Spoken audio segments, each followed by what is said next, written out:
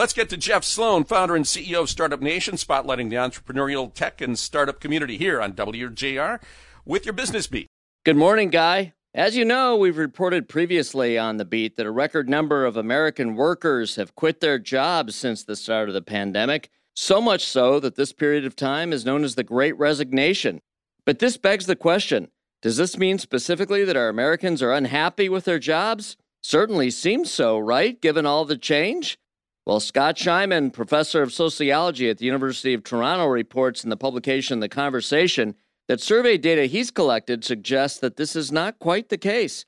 He believes that rather than being motivated simply by dissatisfaction, it appears many people leaving their jobs are simply taking advantage of a strong economy to look around, while for others, the pandemic has prompted them to consider their options. One strong indicator that he just might be right is that the General Social Survey, that's a reputable national survey of American adults, has been asking workers questions about how they feel about their jobs and their quality of working life since around 2002. And interestingly, what this survey has found is that from 2002 through about 2020, roughly only about 12% of respondents said that they were very dissatisfied with their work.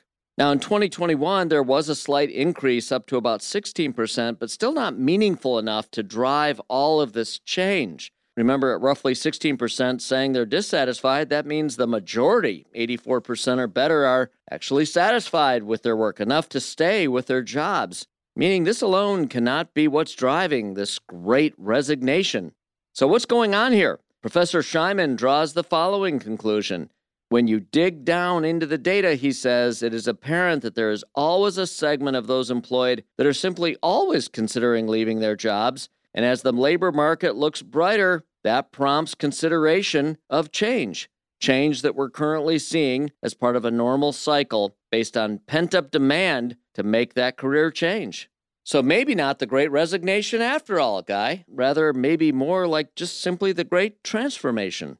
I'm Jeff Sloan, founder and CEO of StartupNation.com, and that's today's Business Beat on the great voice of the Great Lakes, WJR. This segment brought to you by Dell Technologies.